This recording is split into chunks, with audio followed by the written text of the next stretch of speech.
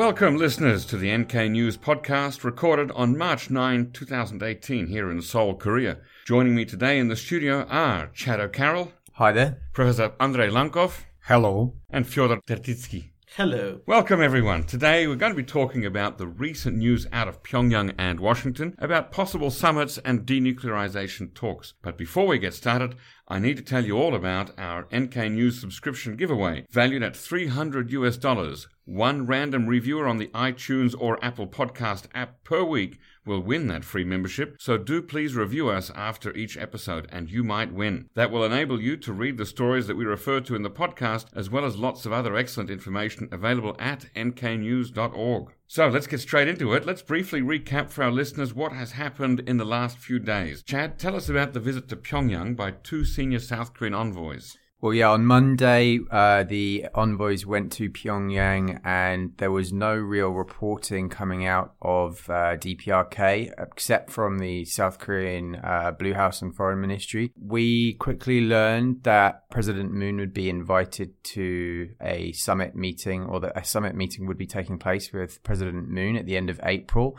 That was agreed to take place in Panmunjom, which was quite a big development because when Kim Jong-un made the offer to meet with Moon, it was originally for Pyongyang, and now he's going to be technically coming to South Korean territory because it will take place at Peace House on the South Korean side of the DMZ. It's really been a roller coaster ride though, because that was a big enough development, and then just 1 or 2 days later, we have this news broken today outside. Yes, I don't want to get into that just yet. I want to hold that off. So the Peace House in Panmunjom, that was the setting for the January meetings, was it not? Between North Korea and South Korea about the Olympic delegations? I think it was a Freedom House, which is Freedom House. Yes, just two houses, two big buildings located on this South Korean part of Panmunjom. Do we know what impressions the South Korean envoys got of Kim Jong-un? I think we do not. I think that's classified information, you ask. I think it's not just classified, it's seriously classified. It's top secret. Of course, they did tell pretty much everything he noticed, including, color of his nose, but I don't think we are going to learn anything about it for many years, if not decades to come. Interesting. Okay, now after their visit to Pyongyang, did they travel straight to Washington to give a message to President Trump, or did they stop off in Seoul first? There was a quick stop-off in Seoul. I mean, there had to be to get the flight yesterday on Thursday from Incheon. Did they meet with President Moon? Do we know? Presumably.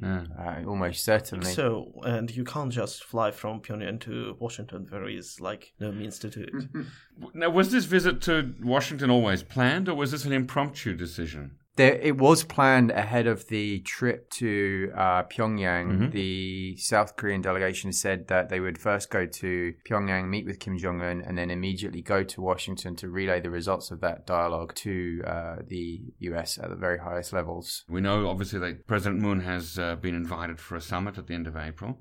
Do we know anything more about the personal message from Kim Jong-un to I think President nothing was Trump? relayed to the public because basically this morning, Seoul time of course, we all woke up and we learned sudden news that they suggested a summit, and in a few minutes that Trump accepted it.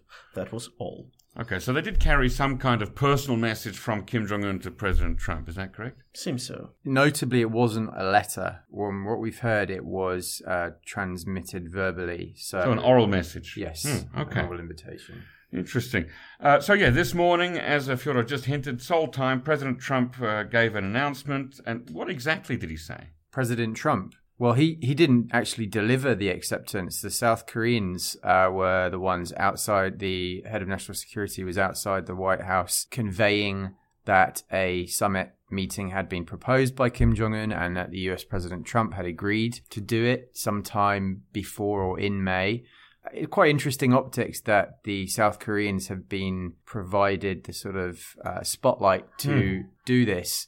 He did tweet about it, Charles, remember. He did, a meeting is planned, full stop. He didn't say they are going to meet in Pyongyang, by the way, which is quite interesting.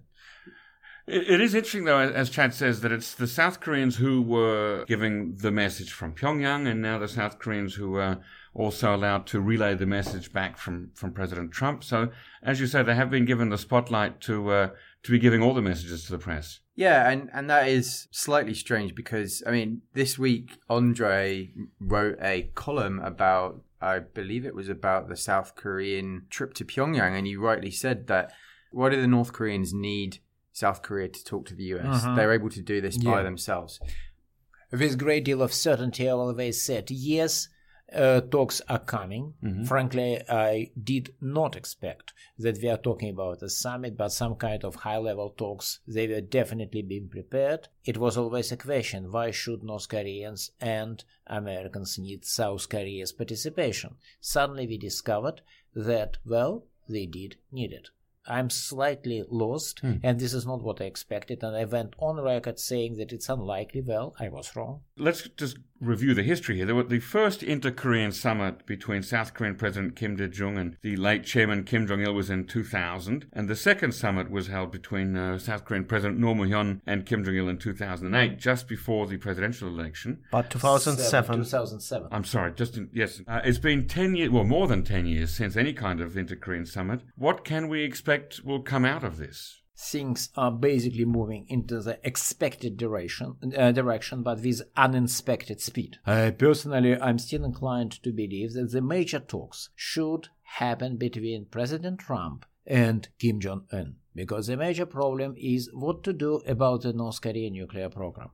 Some kind of compromise is likely to be forged, and only once there is some development on the nuclear issue, it will become possible for North and South Koreans to start talking between themselves meaningfully. Because it's quite clear what South Korea would like to give and North Korea will be very happy to take. This is some kind of economic interaction. Maybe, restarting the Kherson industrial zone or some kind of activities which can be described as, exchanges and trade. Actually, they are going to be heavily subsidized by the South Koreans, as it has always been the case. I do not expect South Koreans to negotiate it unless they are given green light by the Americans. Because so far they have been very careful, being afraid that any negotiations of this kind will be seen as infringement of the sanctions regime. Yes, I was just going to say that surely any serious package of economic engagement would be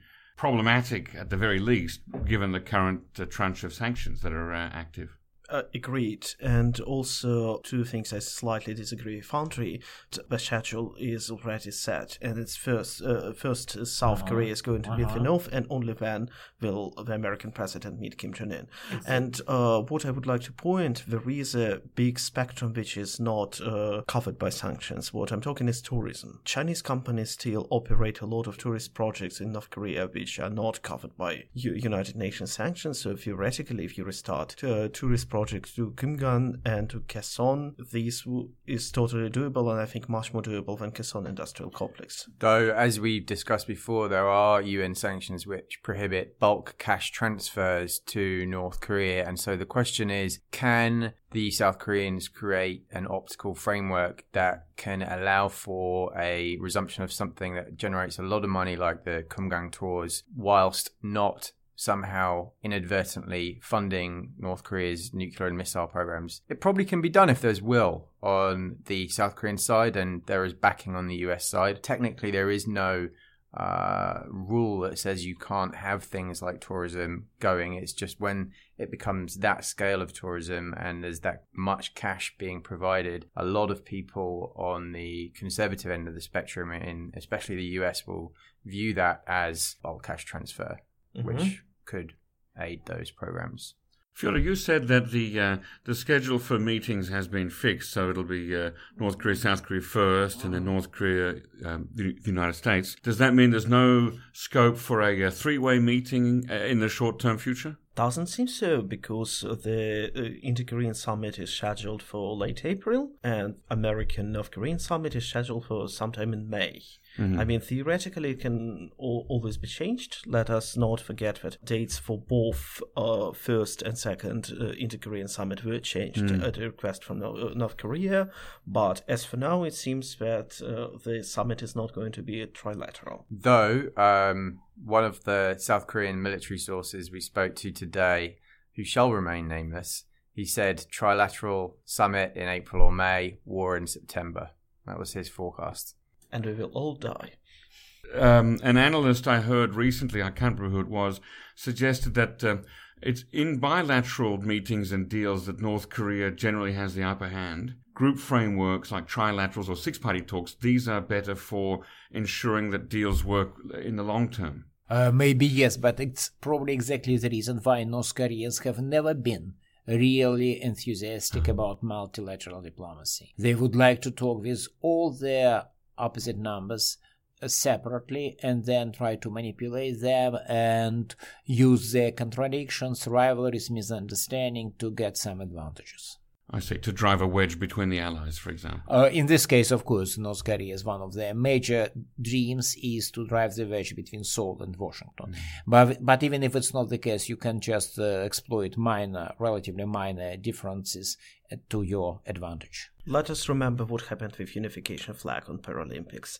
North Korea came and said we want Liankut rocks on them. South Korea said no, we don't want to upset Japan, and they are now marching under separate flags. The islands that are called Dokdo by South Korea, or by both Koreas, and Takeshima by Japan. Yes. Exactly. And you're referring to them by their French name of Liancourt. It's not French, Because I it's would like to be international neutral. name. Now, Chad, you and the team of NK News monitor KCNA and Rodong Shinmun. Have there been any reports about the events of the last few days coming out from North Korean media? Well, I think I'll defer to Fyodor on this because I know he's been watching it quite closely. So in Rodong Shinmun, it's quite interesting. They said about a South Korean delegation coming to Pyongyang. They said that Kim Jong-un met them, and they said that they had proposed a summit. Full stop. Nothing else. And the messages were very, very surprisingly short. And say one of the messages about the departure of the delegation was on the page 3, so they try to sort of play it down, but there were some reports. Was there any photograph in the Rodong Shinmun or footage shown on KCNA of the meeting itself? Yes, first and second page were dedicated to it. Yeah, on the day, on Monday, when the South Koreans arrived, there was a lot of graphic material captured by North Korea's journalists, including some really interesting sort of 360 shots of Kim Jong-un while he was talking and on one side of the table faced by everyone else on the other side. It seemed they wanted to portray that clearly. And what's interestingly is that is quite different to after the New Year's speech when we did our initial North Korean media analysis. We saw that Rodong Shinmun, for example, was kind of downplaying some of the first inter-Korean meetings that took place in January. They were kind of far back in page 3, page 4 of the Rodong Shinmun, which suggested that there was some trepidation or uncertainty from the North Korean side about just how much stock to put into this initiative. Yes. Now it seems it big priority. Fyodor, you said that the newspaper reporting didn't mention the outcomes of the meeting. They didn't say a summit would take place. They said South Koreans suggested a summit. My explanation is that they would like to have an opportunity to walk out at the last moment. Before the summit actually takes Before place. the summit, they tell South Koreans, well, you're bastards, you did something wrong, we are not going to talk to you. And to the general population, they don't say anything in Rodong Shinmun, but privately they say, well, we suggested, but the Supreme Leader decided not to accept because we're bad. Well, let me ask all three of you at the moment, who do you think is in charge? Who's in the driver's seat of all this? Who has the initiative? I would say Kim Jong-un, undoubtedly, because, and I'll keep it very quick, North Korea stated last year it's completed its state nuclear force. Maybe we disagree with that, but let's be honest, it's proved that it has ICBMs that can at least reach a very high altitude and ipso facto logically should be able to go quite far. So it's able to offer a freeze with almost no cost to its missile engineers, and it can try and reap some positive benefits from the US. Trump can receive maybe 2 or 3 years of trouble-free Korean relations, and for Kim, I don't think it changes much. For now, I think he's in the driving seat. I think he started it, and Moon Jae-in took over, and he quite skillfully manipulates it. But it all started with North Korea, and if they walk out, it all stops. So you think that President Moon is handling it well? I think he's handling it pretty well. But I would agree it's Kim Jong-un and North Korean side because they clearly worry about the developments. They are facing what seems to be a real probability of an American strike, and they don't want to be shot at. So they decided probably it's good time to slow down, especially because now when they have almost arrived to their major destination, that is an ICBM capable of hitting the continental United States, they are almost there. They can stop for a while because they understand if they are pushy, if they do what they usually do, there is a growing chance that they are going to be awakened one night by the sound of descending US cruise missiles. And it's not what they want. Just one sec, not just continental United States, but specifically East Coast, because that's where the capital is located. So given that, will denuclearization actually be on the table? Yes, it will be claimed to be on the table because North Koreans did something which I believe they should do long time ago. What's that? They should say they love denuclearization in some distant point at a very brilliant, wonderful future. Let's not forget that the United States, as well as Russia or China or other nuclear countries, according to the letter of 1968 Non-Proliferation Treaty, as if everybody is citing these days, all these countries are committed to the eventual denuclearization. Why not for the North Koreans, why not to join the club and say we also would like to get rid of these awful, horrid nuclear weapons at some point in the future? In practice, of course, they will be working hard to make more weapons and better weapons.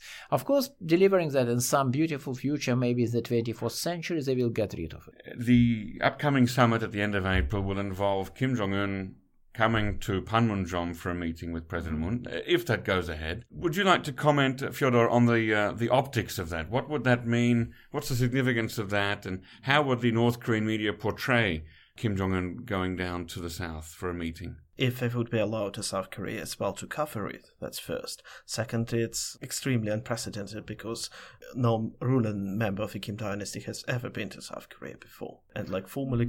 Except for that visit of... 1950 it wasn't South, Andrei, if you want to make interesting jokes. And I think even in 1950 he didn't arrive to the capital. It was not made public, but he was here for a while, for a few days in summer 1950. But let's focus on the present meeting, or the future meeting in April. If it does go ahead and Kim Jong-un crosses that line, what do you think, Professor Lankov? So first of all, of course, they will report a lot how enthusiastic are the working masses of South Korean progressive students and blah, blah, blah, blah, blah, about the presence of the great leader who is so much popular here. But basically, what else? Pretty much, they're going to talk a lot, but the fact that it's happening in South Korea, I don't think is going to be much emphasized, because it's a minor concession from their point of view, because in East Asia, you basically go to somebody who is your superior. Yes. And it was a major concession from the South Korean side when they agreed to have 2 summits in a row in Pyongyang. Right. It's something which was sort of expected. As a matter of fact, their willingness to accept it shows that they are really desperate for a summit, but I don't think it's going to be much emphasized. Just will tell that first time on the southern soil, everybody is so proud, he's loved by everybody, South Koreans are full of joy, blah, blah, blah. I would slightly argue with the idea that it's like a major concession, because when Trump comes to South Korea, he's not perceived as an inferior one. I think this culture is disappearing. Yes, but it's disappearing here, but I'm not sure whether it's disappearing in North Korea. Point taken. I think that there is always that rivalry between the two capitals of Pyongyang and Seoul, isn't there? And that's perhaps a heavy symbolism there. Now, let's assume that the May meeting between President Trump and Secretary Kim Jong-un does go ahead. Where do we think that will be? I started the day thinking perhaps a third country, Indonesia, Mongolia. because these have been places used in the past for things like returning people like Charles Jenkins after he was repatriated from North Korea. There were meetings that took place in Indonesia for that. Trump going to Pyongyang, I don't think any other US president would do it, but I think Trump would. Perhaps the DMZ, Panmunjom. I cannot imagine Kim Jong-un going far from the Korean Peninsula. The idea of him going to the US, for example, it seems preposterous because Kim Jong-un is personally designated by the US Department of Treasury as a gross violator of human rights. Okay. That was an Obama administration relic. It's still very much in play. that would create lots of legal difficulties. Realistically, Kim Jong-un traveling that far for his first trip seems quite far-fetched. That being said, right now everything just seems to be moving so quickly that I could well be eating my words in a few weeks. But at the very moment, your money would be on Trump probably visiting Pyongyang, would it? Yeah. My money would be on Trump going to Panmunjom and meeting on Panmunjom. But Pyongyang might walk too. They both look quite real probabilities. Third countries would be nice, but where? Russia is not good because it would be good a few years ago, but now we have this scandal about, the evil Russians who have elected Trump the US president. Then China, well, maybe it's also not a good neutral enough, but even though it's possible, some small countries, small countries, of which probably Mongolia is the only suitable place, not far enough and everything. Maybe Mongolia indeed, but more likely either Pyongyang or Panmunjom. And Mongolia's foreign minister was in Pyongyang just a few weeks ago. We still don't know really what he was doing there, but... And I believe that Ulaanbaatar was the venue for a meeting between the mayors of Seoul and Pyongyang last year, was it not? I believe so, yeah. The next question, I suppose, mildly... It's in range of Air Koryo jets as well, importantly. That's very important, yeah. Do you think that President Trump will be bringing any hamburgers with him to the meeting? Why not? And I think that Kim Jong-un probably loves hamburgers. Does Trump actually have what it takes to make a deal that lasts longer than it takes for the ink on the page to dry? He has cruise missiles and aircraft carriers, or real or fake villainous to put them into action. Because in the end of the day, I believe the reasons why North Koreans are so willing to accept compromises they were decisively unenthusiastic about for a long time is that they are just afraid of a possible American military operation first, and then they're probably afraid, it's probably less significant, but still, of the likely results of their unusually tough economic sanctions. Therefore, as long as Mr. Trump has weapons, big button, so to say, yes, and also perceived willingness to push this button if necessary, well, I believe that deal is likely to exist. But it also implies that Donald Trump does not merely have a button, but is willing, if possible, to sacrifice some people in Seoul. I mean the city of Seoul, I mean civilians in Seoul. Like us, like people sitting in this office, basically within the shooting range of the North Korean guns, and actually in one of the areas which is their primary target. Donald Trump is seen as rare, nearly exceptional US president who can sacrifice people like us and people in this building, so it makes him more terrifying for North Koreans. It's a combination of sanctions regime and the threat of military action that has brought us to this point? Absolutely, but I would emphasize threats of the military actions. Because sanctions regime, yes, it's tough, but it's yet to have any impact. Prices on all major commodities in North Korea are stable, exchange rate is stable, there are no signs of economic problems so far. They will probably show up.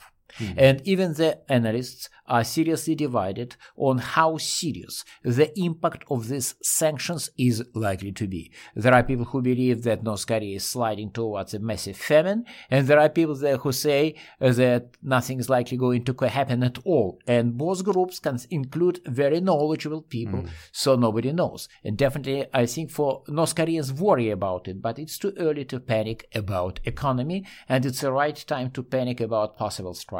I mean, the North Koreans can make a very clear package of concessions right now. Halt on nuclear and ICBM testing, potentially even satellite testing, rocket engine, missile engine testing on the ground, which is pretty compelling right now for any US president who wants to not have to worry about this area of the world too much. In return, I think there are some things the US administration can offer that are not too controversial. Food for infants and babies, medical supplies. They could easily reverse the ban on US tourists going to North Korea. They could spearhead a push at the UN Security Council to relax some of the sanctions on things like seafood, the non-controversial areas. They could provide basic energy assistance, solar farms, basic infrastructure, and so on. I think where it gets complicated on the US end of the spectrum is A, sanctions that involve the Congress, and B, anything that involves hard cash?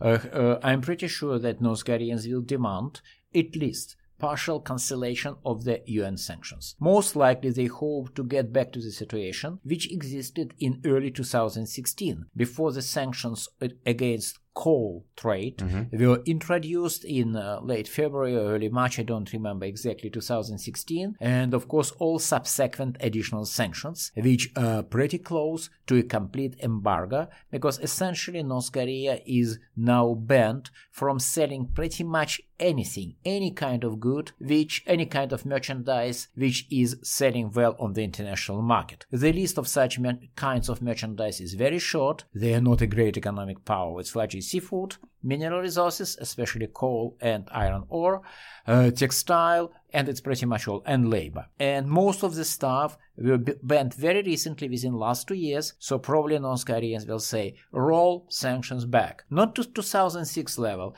not even to 2013 level, but 2016. And you think Trump can do that? It's UN sanctions. I think he can. He cannot, unfortunately, move sanctions which were introduced by Congress, because such sanctions are essentially unmovable and completely useless as a diplomatic tool. It's just a kind of, as they say, virtue signaling. Congressmen showing how tough they are on the bad guys across the world without caring much that they actually seriously strengthening these guys. It will look very good in with their voters, and this is the only thing they care about. But we are talking about the UN sanctions, and if the US suggests some kind of partial removal, other permanent members, like which is Russia and China, will be only too happy to accept such relaxation. I'd say China would probably need some more persuasion with coal embargo, because it's actually China who is enforcing or not enforcing it. So it's about the economy, and we wouldn't like the economy to be run from Washington. And also, I think that France and United Kingdom, let us not forget about them, they would also like some explanation about some guarantees that it will not Especially France. Especially France. That's going to be a big issue on the US priority list, which is ensuring that whatever happens post-summit, there is zero chance that DPRK will be proliferating to state and non-state actors. That's going to be a very, very significant goal for the US. Are you talking about selling missile technology or nuclear, or both? Both, and in addition, conventional material. North Korea has always been involved in that kind of stuff. Yeah. But predominantly, as far as I understand it, the US priorities are no testing, no exporting, and progress towards denuclearization.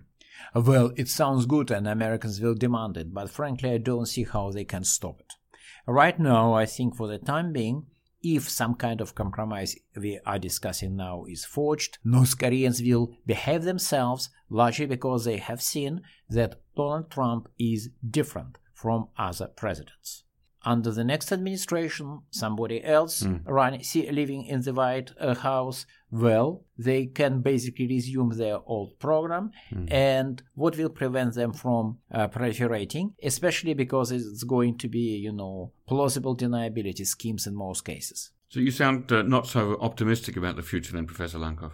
Long-term future, I'm not very optimistic. But what do you mean by optimism? For the short term, well, I spent last year worrying where I should send my family if one day I'm going to be awakened by sounds of explosions near my house.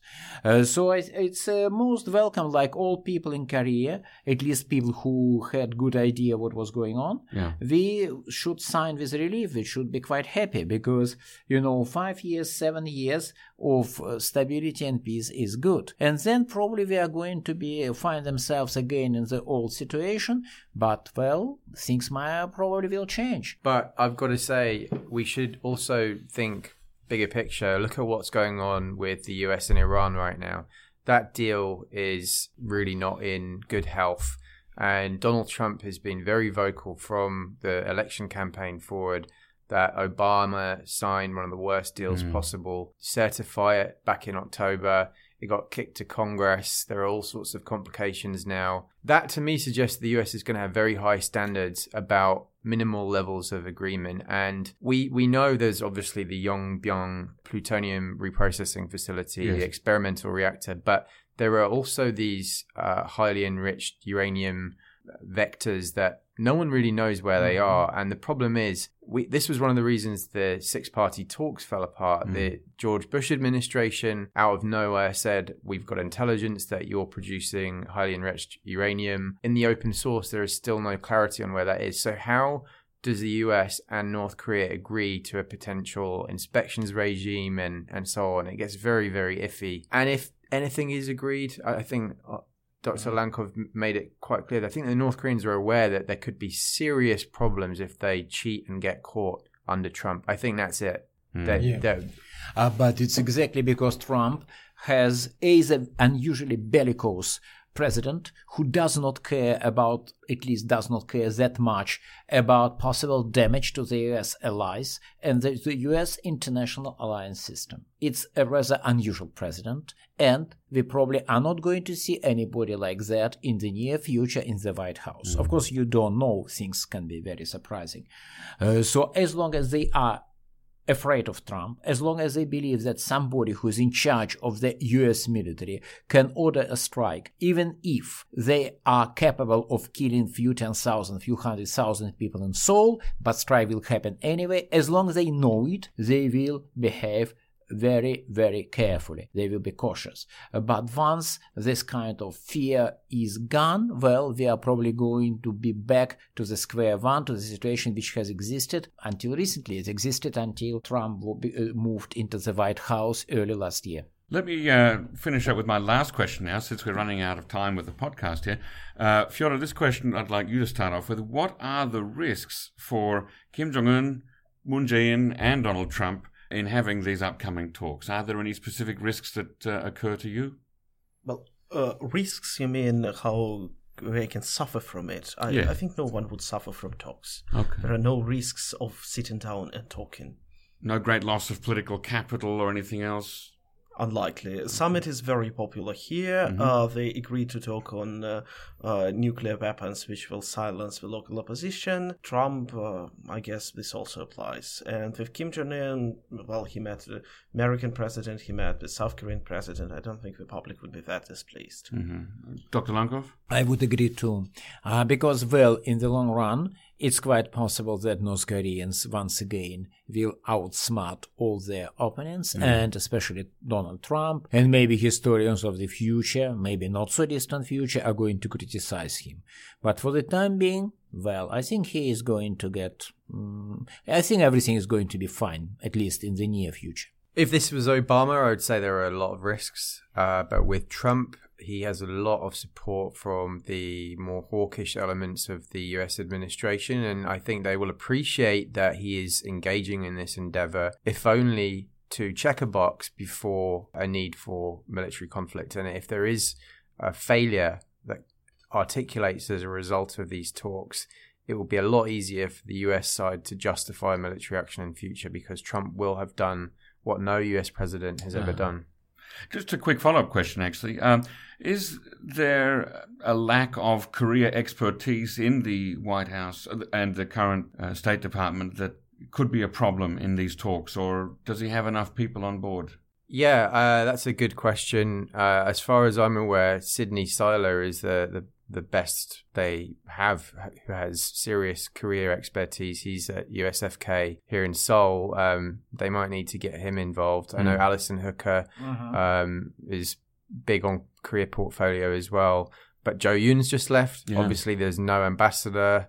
Andre, you talk to the Americans a lot. I would say that in the State Department situation indeed is a bit difficult.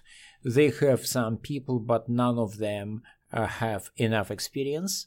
In the National Security Council, I think that you basically mentioned Ms. Hooker, and they have some other very smart, very knowledgeable people, not necessarily about Korea, but about East Asia. The Department of Defense, no purge has happened there, so they are quite old, good, smart, knowledgeable people are at place. So basically, I would say there are problems with the State Department, but otherwise, they have smart people. It has always been the problem with US policy. People who were dealing specifically with local issues like Korean issues, they usually are very realistic, pragmatic, smart, non-ideological. But because Korea is such a big issue, because it's nuclear weapons, real decisions are made by people much higher up in the hierarchy who have very poor understanding of the Korean situation and who do not necessarily listen to their professional advice. And I'm afraid we're going to have to leave it on that note there. Thank you once again to our in-studio guests, Korea Risk Group Managing Director Chad O'Carroll, Professor Andrei Lankov, and NK News analyst Fyodor Tetsitsky. Thank you for coming on the NK News podcast. Don't forget, listeners, you can listen to all of our shows as well as read full bios and show notes on our website, www.nknews.org. NK News is the leading repository of North Korean research, news, and analysis, and we hope to see you there. You can also send feedback, comments, questions, and guest suggestions to podcast@nknews.org. Our podcast was produced by Arias Dare and facilitated by Chad O'Carroll and Christina Lee. Lastly, a reminder that one random reviewer on the iTunes or Apple Podcast app per week will win a free NK News membership. So please review us after listening and you might win. Hear me next time.